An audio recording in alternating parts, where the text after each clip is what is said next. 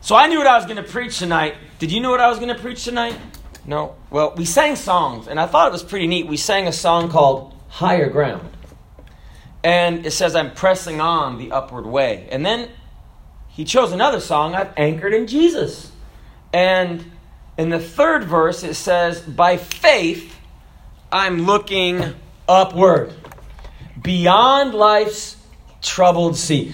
There I behold a haven prepared for me. And I thought that was interesting because using Psalm chapter 23 and verse 4, yea, though I walk through the valley of the shadow of death. God began to deal with my heart, and maybe it'll take me a second to explain what I'm going to preach, but the songs will make sense. So, the world is filled with mountains.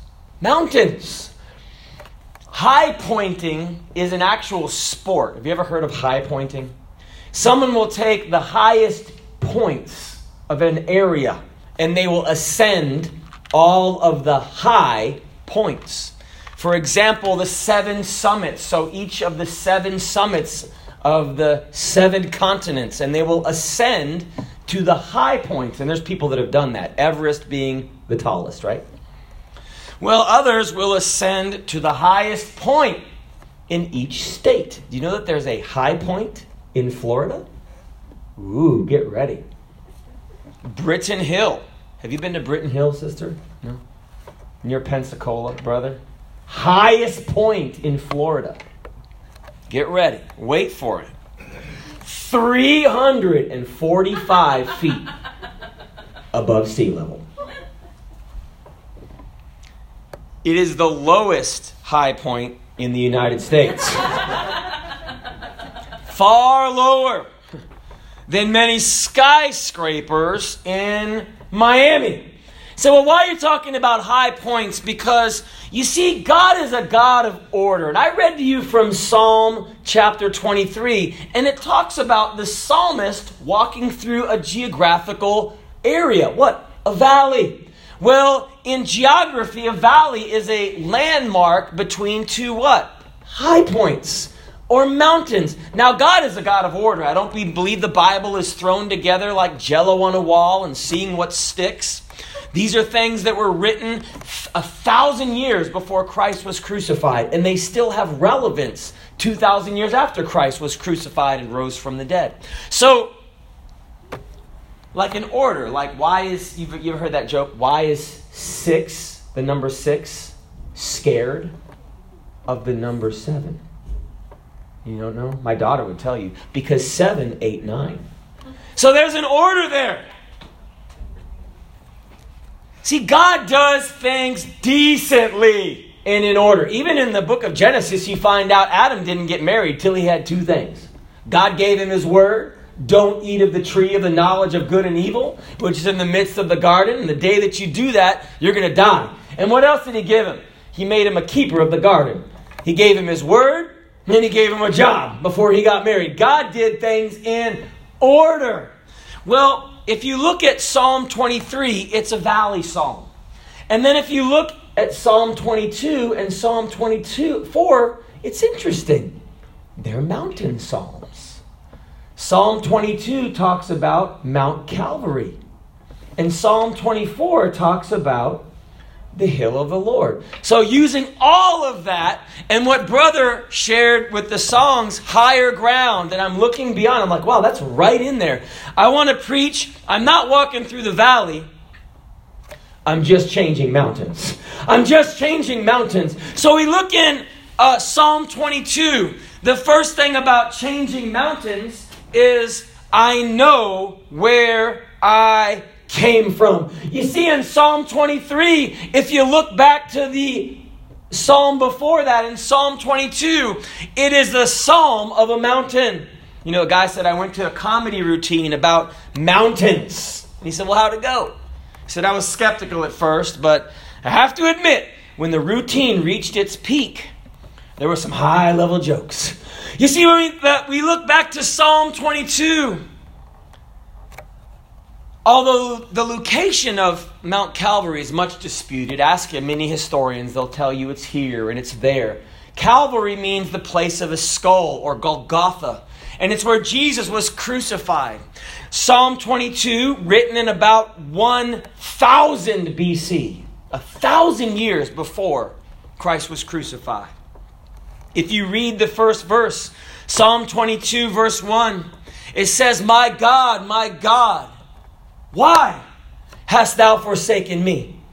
Now, for those familiar with what Jesus said on the cross, if you go 1,000 years fast forward, you'll find that when he was in that mountain outside of Jerusalem, he cried, Eloi, Eloi, lama sabachthani, which being interpreted is what the psalm said, my God, why hast thou forsaken me? Psalm 22 said in verse 16, the assembly of the wicked have enclosed me. They pierced my hands and my feet. No, Jesus wasn't crucified on accident. He fulfilled the prophecy from the mountain psalm. So if I'm just changing mountains, the first thing is I know where I came from. You see, as a Christian, it's very important when we're going through the ups and downs of life to remember that we came from Mount Calvary. Mount Calvary came before the valley. See, we're all going to face valleys in life.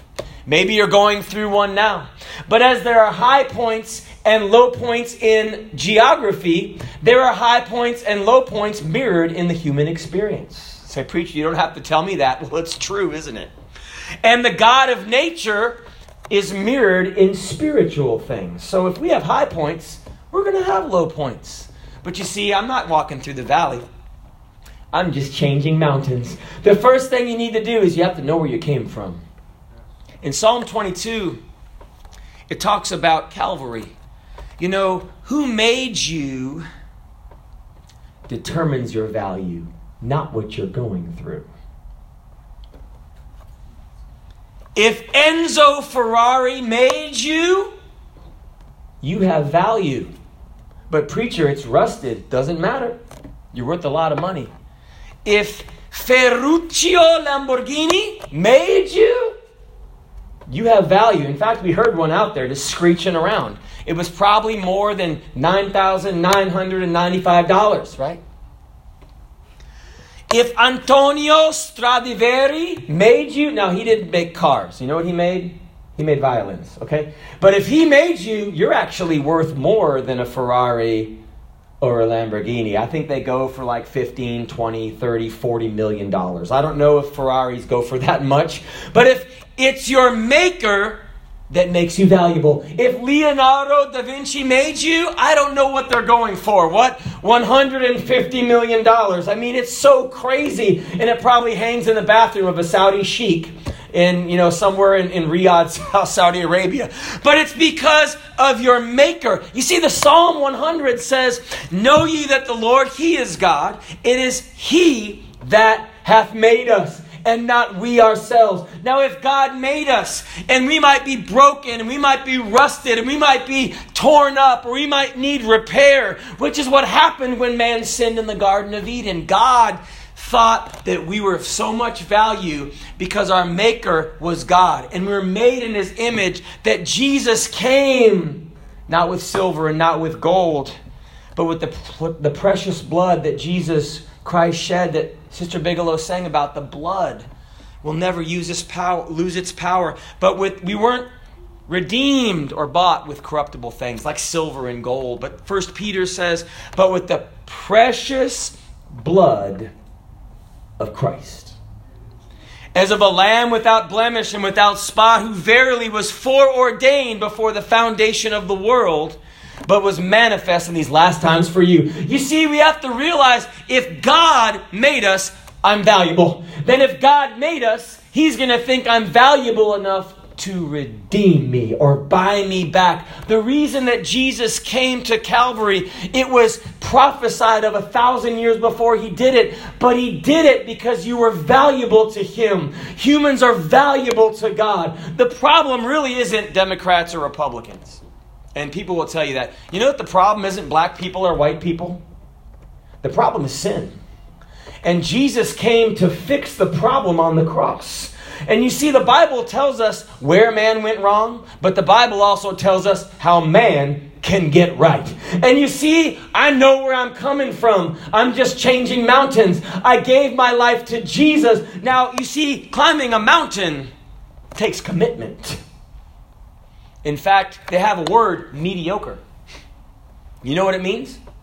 People would climb these mountains. And I remember we were having we don't have snow days, but we have hurricane days. So there was a hurricane day in Florida. You know what I did? I told my wife, I'm going to run up the stairs 1,000 times. Remember that? And so I started. Did you finish? Yes, halfway. Man, you get tired after like 2 hours. I think I made it to like 500. My wife's like, why don't you just quit? So it's her fault, right? No, but I quit. Well, you see, when they climb in mountains in Switzerland and France, they have chalets there, and that's where you can take your boots off and you can warm yourself. And after people do that, they take their boots off and they're like, wow, this feels pretty good. I don't think I want to go back out there and finish climbing the mountain. So mediocre means halfway up the mountain. But you see, Jesus didn't stop halfway up the mountain, but he bore his cross, and when he couldn't carry it any longer, it was carried by another. But Jesus went all the way in the price of commitment. And if God went all the way for me, guess what? I can go all the way for him. But you see, you can focus and magnify the Lord. I'm in the valley, but the valley's not in me. I am just changing mountains. You see, I know where I came from, but also the psalmist, he had come from Psalm 22, but he knew where he was going. You see, the valley is just a place, not that I'm going through so much, but a place that I'm using to go to somewhere. He knew where he was going. You see, Psalm 24 is another mountain psalm. Let me read it in one verse. Psalm 24 and verse 3, who shall ascend into the hill of the Lord? Or who shall stand in his holy place?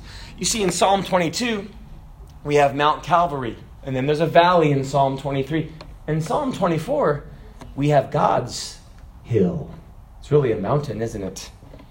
The Bible said that it's 12,000 furlongs high.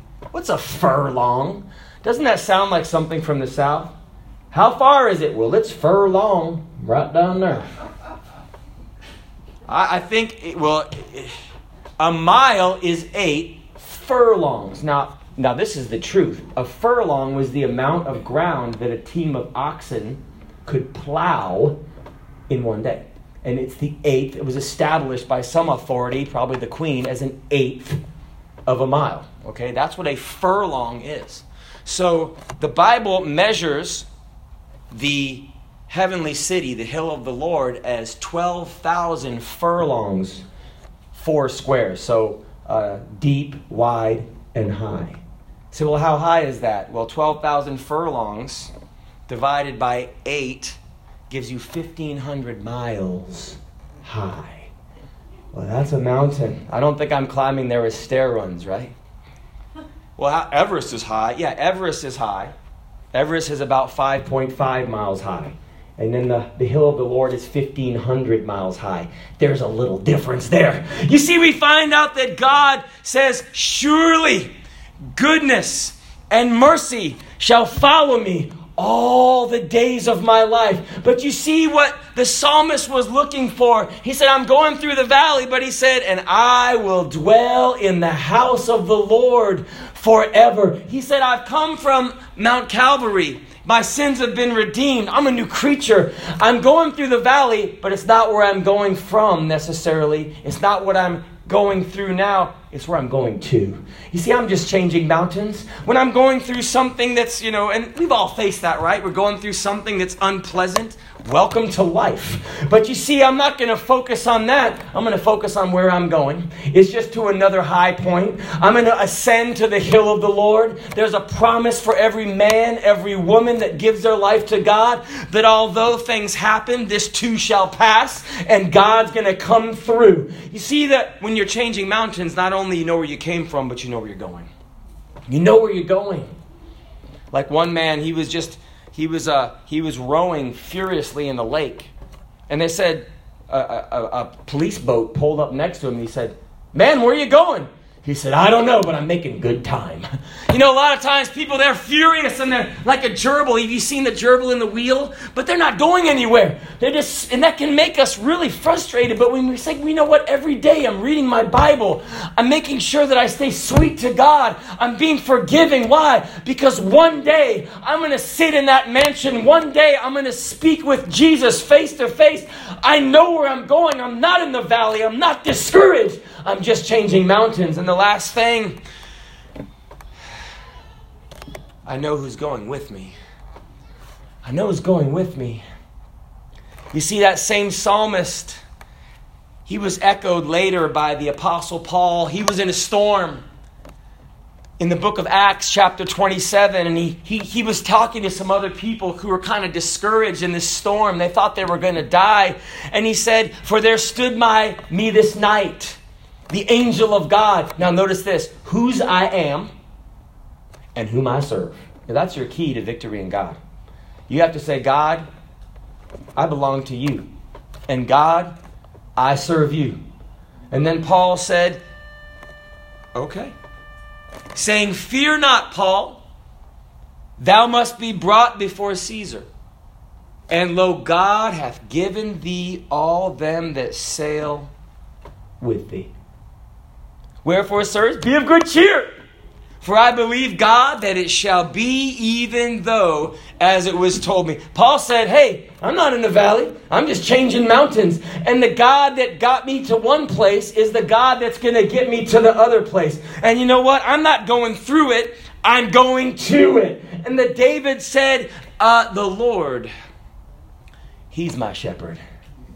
And he said, "I shall not want."